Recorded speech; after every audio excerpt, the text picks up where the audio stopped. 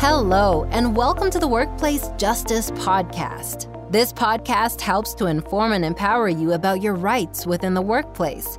We cover topics and examples of various matters in employment law, including sexual harassment, pregnancy discrimination, racial discrimination, how the courts define a hostile work environment, whistleblowing, and everything in between.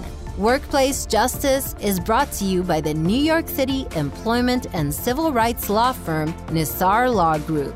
Here are your hosts, Mahir Nassar, Casey Wolnowski, and Jeffrey Rosenberg.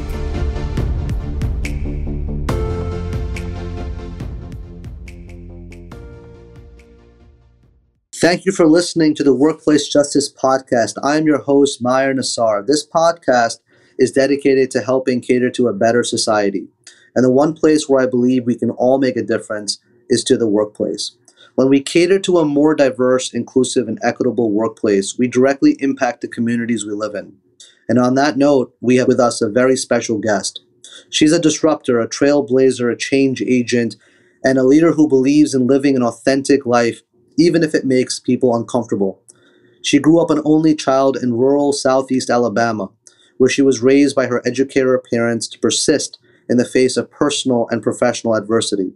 As a coach, she guides clients in areas of career development, business strategy, and diversity, equity, and inclusion. A distinguished professor and entrepreneur, her inquisitive nature contributes to her passion for educating others and sharing what she has learned via her experiences. Dr. Monica Cox, thank you so much for taking out the time to speak with us today. Thank you so much, Mahir. So good to be here. So I want to read this quote. And, obviously we've spoken a few times in the past, and I came across this Twitter post that you had posted a while back, this tweet. And this tweet was so powerful. It was so to the point that addressed everyone's mind when we have all these social justice movements and we see all of these companies that are trying to do more about saying the right things, demonstrating the right things, showing to us that diversity, equity, and inclusion are so important to them. But then your quote comes out, and I feel like it's a breath of fresh air that just kind of tells us, what are you up to? What are you guys doing? Are you really in it to be in it, or are you putting up a show? And I want to read this quote, or rather, let me just pull this quote up, because I find this quote to be amazing, and it really, I feel, defines this whole issue in many ways in terms of the efforts that all these companies are taking. So instead of showing me your diversity statement, show me your hiring data, your discrimination claim stats, your salary tables, your retention numbers, your diversity policies, and your leaders' public actions against racism and performative allyship. Mm-hmm. When you posted that tweet, July 8th, 2021, what was the thoughts that went in to actually tweeting that? Yeah, so man, it's so funny because it's just one of those things where you just tweet and you don't think, well, this is going to be the viral tweet. Let me just put it out there.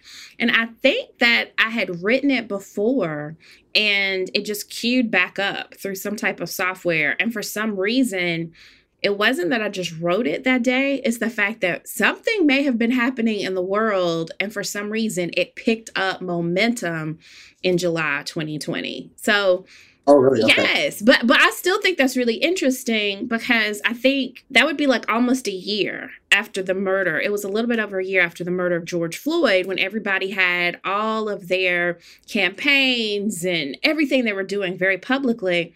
And as we now know, so many of those organizations didn't even fulfill their promises. And I just think the timing was where people were saying, we thought that something was going to happen, but it's not happening. It's very performative. So I just think that was the timing. It was the aha moment of oh man, nothing's different.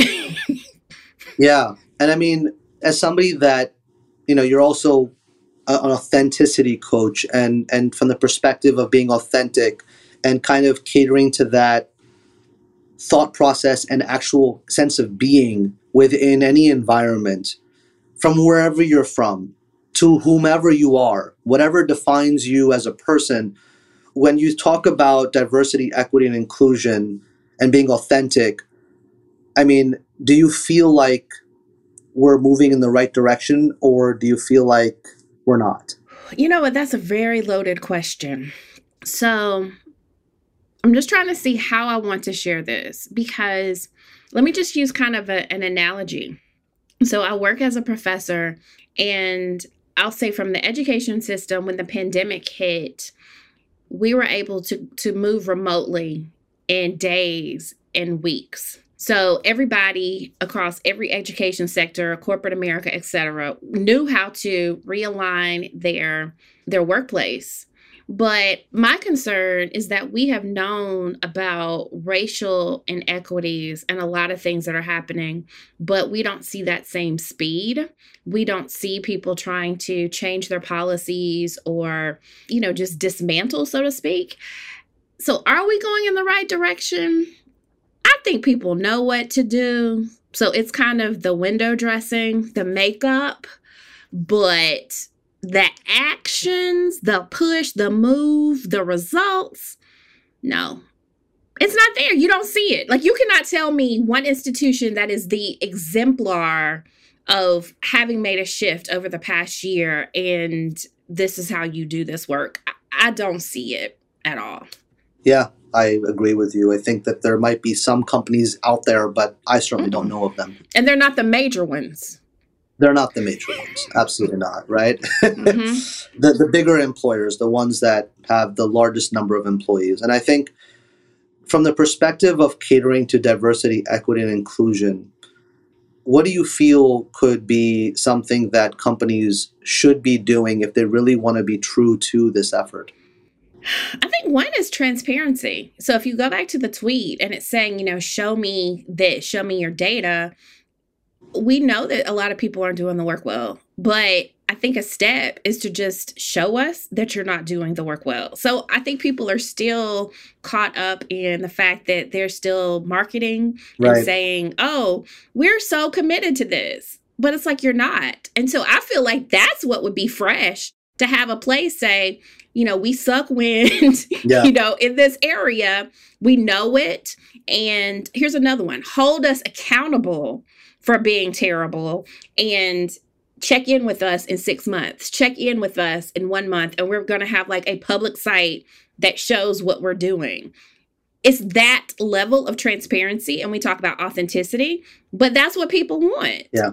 And the accountability of saying, like, if you recruit me to this place and you say this is who you are and you're not, then help me to find something else. So it's also this other space where I see many companies are hands off when they're not who they claim to be.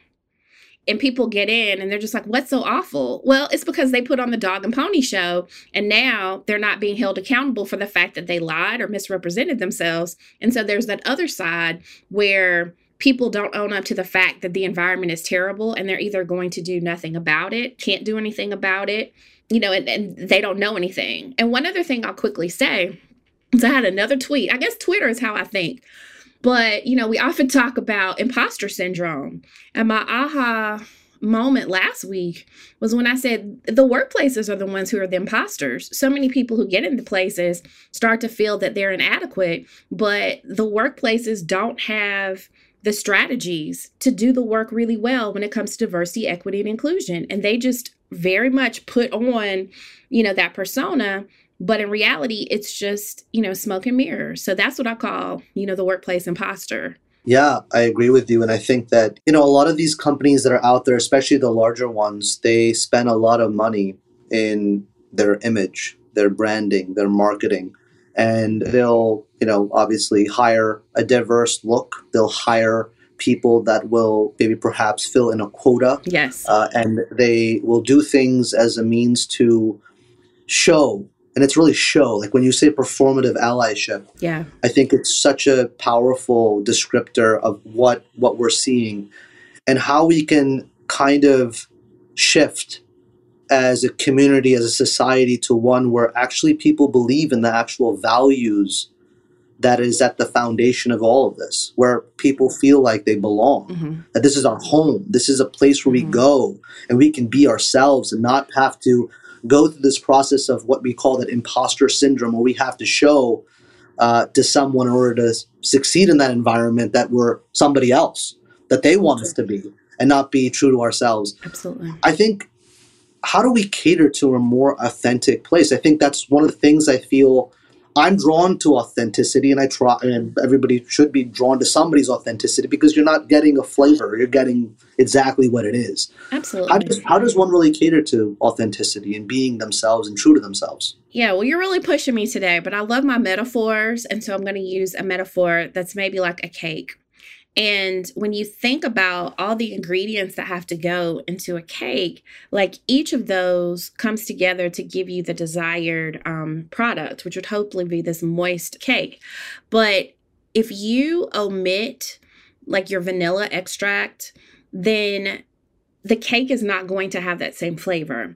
And I think that in the workplace, we need to, like when we have a new ingredient that comes in, like, oh, I want to add chocolate chips or whatever, then you need to make sure that you're adjusting the recipe to account for the addition that's coming in. You know, you're making sure that everything is as it should be. And so often, I think, you know, the chocolate chips are an afterthought, but you can't make it an afterthought because otherwise your cake is not going to be what it needs to be. So what I'm saying is, if we're going to do this work well, you have to lay all the ingredients out, see what you have in the kitchen, and say, we have to put this together so that at the end, it has the consistency we want, it has the flavor we want. You know, maybe you have to bake it differently because the volume is different, but every time you add something different, your recipe changes. And the problem is people want that same old, like, raggedy pound cake recipe. But, you know, we want to add all these other things to it. And it's like, you can't do it. That's not going to work. That's not the same pound cake that you started out with. You have like a super duper Decker chocolate chip, lavender something that is different. So, you know, I hope that makes sense. But I just feel like people don't want to change the recipe. That's what I'll leave it with. They don't want to change the recipe. I love that analogy. And I do feel like I'm probably going to get a piece of cake after this. But that being said, I'll say this is that I like it because I feel like you're right. People are not willing to change the recipe and they're not willing to change what they're actually focused on trying to obtain from what they're looking to do. What are the objectives? What are the goals of doing something? Is the goal to make ourselves look better so that people will continue to work with us, that they will continue to buy our products and services, that they'll be willing to ignore the reality of who we actually are behind this curtain of bullshit? Yeah, I mean, I really like that analogy. That's beautiful. I really think it works out well. Yeah. And one other thing I want to say is that we also talk about values. And when you look at many organizations, they're very capitalistic. I mean, you look at how everything is established, very paternalistic, capitalistic. I mean, we have all these things. The structure is what the structure is. Right. And if you look at people who are coming in, and, you know, I use racial equity and, you know, just differences that way. Many of us as people of color are very community-based. We're very team-based. We're very inclusive. It's like together, I know that we need to work together to make this a better place.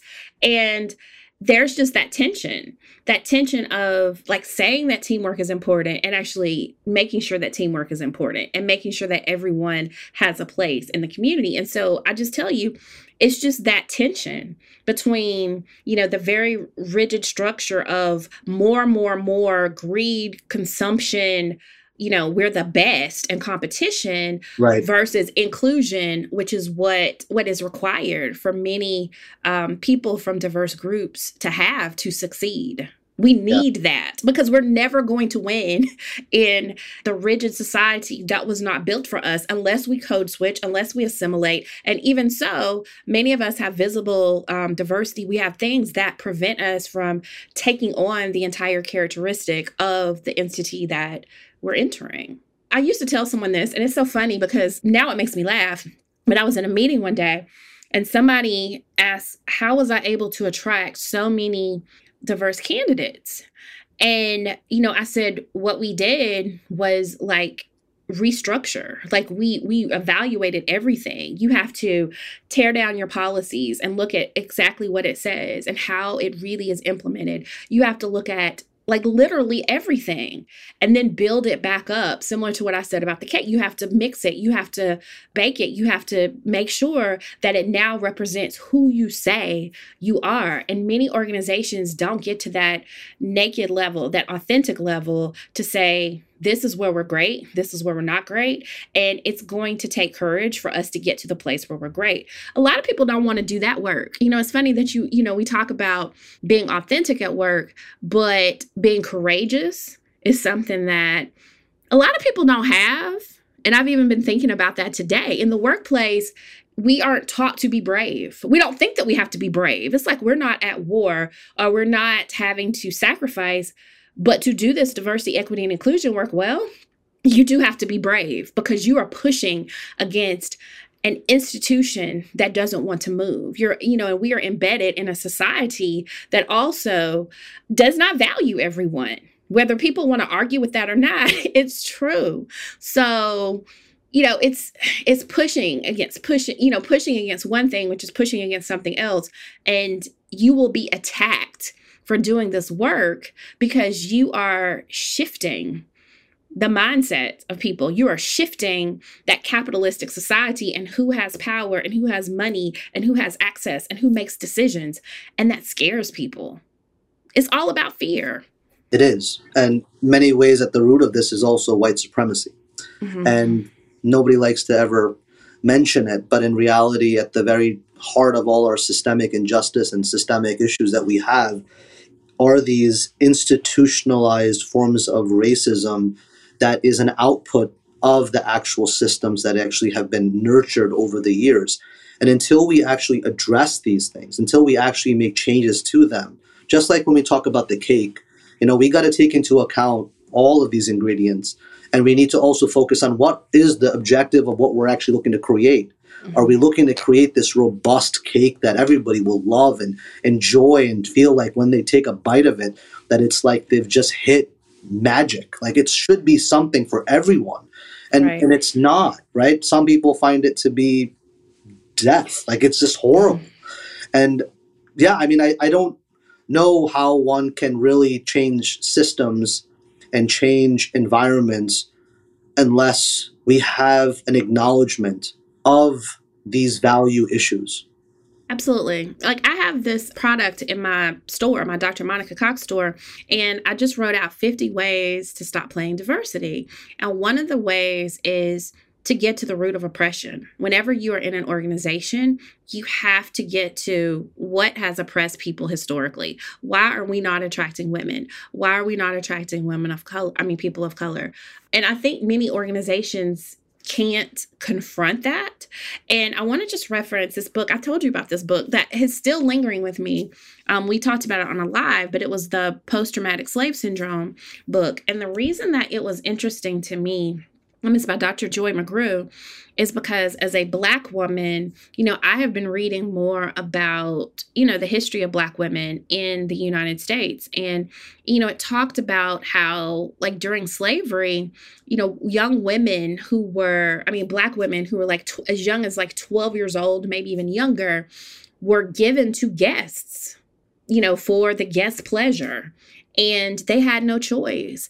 And when you think about the history of that, when you think about someone of your race and gender being property to the point that they didn't even have control of their body, and that is the history, then over time, you can say you're progressive all you want, but when the original use or purpose for someone who looked like you was an object and property, then it takes time to value that person because of how it originally started, being used in this country. And I think it's that type of stuff. When I say go back to the root of what people thought about anyone, any person, any group. And you'll often see that value was placed in just one kind of person. And the rest of the people in this country have had to fight to say, I deserve to have the full rights and privileges of voting, of, using my body, of the law, of everything. Like, you think it's literal, but it's not. It has been a fight to say, I deserve to vote. I deserve to sit at the front of the bus. I deserve to go to school at any university in this country. Like, if we really think about it, Meyer, that seems like a joke. Like us as 2020 people in 2022. Yeah. It's like, oh, the Constitution says, as an American, I can do whatever I want. But no, we still can't. And it's that part. And it transitions, it translates to the workplace too. It's not as blatant sometimes, but it is when you start digging, when you start looking at policies, when you start looking at who has privilege and who doesn't. I wrote something like this: whose stories are believed? Who gets by with certain behaviors? Who gets paid the most?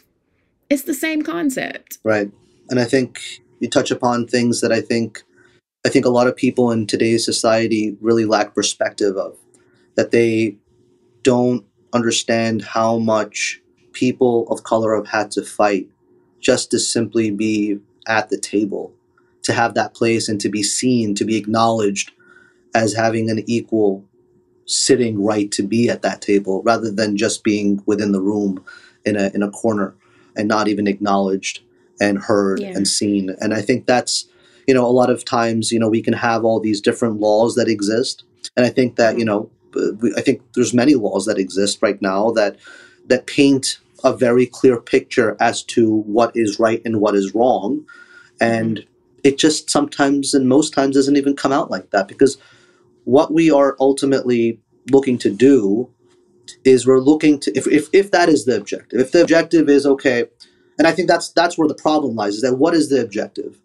What is the objective? Is the objective to continue to support the systems of oppression, to kind of support the systems of like modern enslavement, of where people can't really have a choice to live the life that they deserve and choose to live at the hands of those that want to have control and power, and to keep that power to themselves? I mean, how do we reckon? Where's the reckoning? Where are we going to get this justice? Because I know it's tough. It's just a rhetorical question. I don't think there's any particular answer that could really get it done in this podcast. But for all those that are listening, I think that these issues are serious. And I think for especially those that experience, a lot of times we talk about implicit bias within the workplace. And we talk about how within these work environments, we're having these conversations. Obviously, it's good to be even having the conversation in the first place about diversity, equity, inclusion. At least there is some acknowledgement that we do have a problem. Here's what it is. But what we're doing right now is like what you said, we're doing it for the wrong reasons. And we need to figure out how do we translate that into a more value-oriented reason that is consistent with people feeling like they truly belong in that environment. Absolutely. And you know what? I want to bring up another thing. As you were talking, it was kind of an aha for me, where I don't think I've ever heard anyone talk about this point, but it's the naivete, so to speak, of people who think that systems are just. So for me, it's that first time where you kind of think, oh, okay, well, if I'm a leader and if, this person is treated this way as a leader, when I come in as a leader, here's my rule book. Here are the things that, being a leader means in this space. But when you kind of get hit with the fact that it's not real, I think that there's also this hurt that people feel, because you realize for once that equality is not real. You kind of realize, oh my gosh, I have this image of myself in my head where I think I can do anything, I am valuable, I am precious. And it's just that moment where, dare I say, a workplace or a space almost hurts your feelings. It's that, who do you think you are? Yeah. And I don't know if we even process that. That's something that I have had to deal with, as a professor over my work life. It's the fact that everything is not the same. But in what class are you taught that? And some people be like, well, oh, that's just life. But I think that we have such a noble image of work. And for those of us who come from, environments where our people are like, just show up on time, do a good job, be a good steward of the thing that you're given, because that's the thing that is so rewarding. When that place betrays you, when that space shows that it's not recognizing what you're bringing to it, that's where I tell people we have to realize that we are renters and leasers. You have to have a different relationship about work and understand the transactional nature of being in that space. It is not a marriage. This is not someone who's committing to you. You have to sometimes protect yourself within an organization or space that does not love you back. It doesn't protect you. So how do you deal with that? So it kind of relates to what you were saying, but I feel like there's so much complexity in that. I also think it's like a relationship. You can't just, I said this to someone earlier, you just can't jump in everybody's bed. It's not safe. It's not good for you. And so often we just think that we can, kind of just go because we have skills, but you have to really date your organization. Look at what's in the closet. Look at what's happening. Look at them with the makeup off and listen to it. Believe it when you see what you see, because anyone and everyone really is in the space of marketing and presenting themselves. You see no organization that says, like I said, they suck. They would never say that. Right. They wouldn't. And they're always trying to cover up when it looks like they suck. They're spinning the narrative to be like, oh no, that's not what you think it is. That person's wrong. This is who we are. And it's that, thinking about what I said earlier about authenticity, sometimes you just have to come out and say, we suck. We did it wrong. We got it wrong. Yep. We're terrible. People can respect you for that. They can.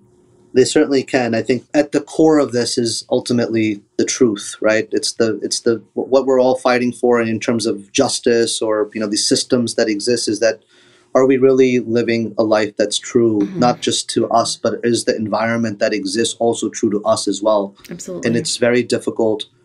And one of the things that you mentioned before about how these systems of laws that exist and the way these institutions are structured, just in terms of looking at how they operate, how they result in what people experience, especially people of color, people that are not white men, how it's so different, how it's not, well, we expect one thing, we celebrate on July 4th the Declaration of Independence, but that Declaration of Independence wasn't for everyone, right? It wasn't for everyone. But we see the fireworks and we celebrate it, and we're so proud that we were able to fight off the colonizers, those that oppressed us. But what about the oppression that existed here? And those are the things that we are still fighting for. We're still fighting against. So I think, there's a lot of work to do. There's a lot of things to address here. But, I'm hopeful that performative allyship that you talk about can truly become one in which there's truth behind the allyship, that there's actual work that is valued at seeking truth, justice, and really catering to an inclusive environment for all people. Because if we don't, then I don't really see us being really the United States of America. Yeah, absolutely. And you know what? I was talking to a friend about this, and we're just talking about humanity. A lot of this is just it's like caring for, your brother or your sister. And it's just like, as a human, I respect you. As a human, I want you to live the best life you can. And I think so often we do make it really hard. But, when you think about civil rights, it's the fact that everyone has a right to, live their lives the way they need to. And the words of the Constitution are amazing. It's the execution, it's like, life, liberty, and, justice for all. Maybe is that the Pledge of Allegiance? I'm sorry. But, Yes. And you know what? And all the words, and it's so funny, the way I say it is that we have so many words jumbled up, and it sounds so beautiful and so poetic. And oh my gosh, even the Statue of Liberty, give us your tired, your poor. Yeah. It's just so welcoming and loving, and this is the best life that you could live. But we just have to implement that. We have to operationalize it. We have to make sure that it's real. And That's what justice is. Yeah. You know, We need accountability. that's what it's supposed to be. I agree. Well, Dr. Cox, it's been an amazing conversation. I want to thank you for having this conversation. It was raw, it was true, it was honest, and it was really something that I felt like we both connected. And I appreciate your time and giving us more and more about how we can cater to a more diverse, equitable, and inclusive society as a whole, just not the workplace, but beyond. So thank you for taking out the time. Thank you for inviting me. It's been fun. Awesome. Thank you. Thanks for joining us today on the Workplace Justice Podcast. Loved this episode? Leave us a review and tell us what you think about our show. If you haven't subscribed yet, head over to iTunes or your favorite podcast listening app to subscribe to our show so you'll never miss a new episode. Need help? Talk to an employment lawyer today. Visit our website at nisarlaw.com or call 212-600-9534 for your free case evaluation. See you in the next episode.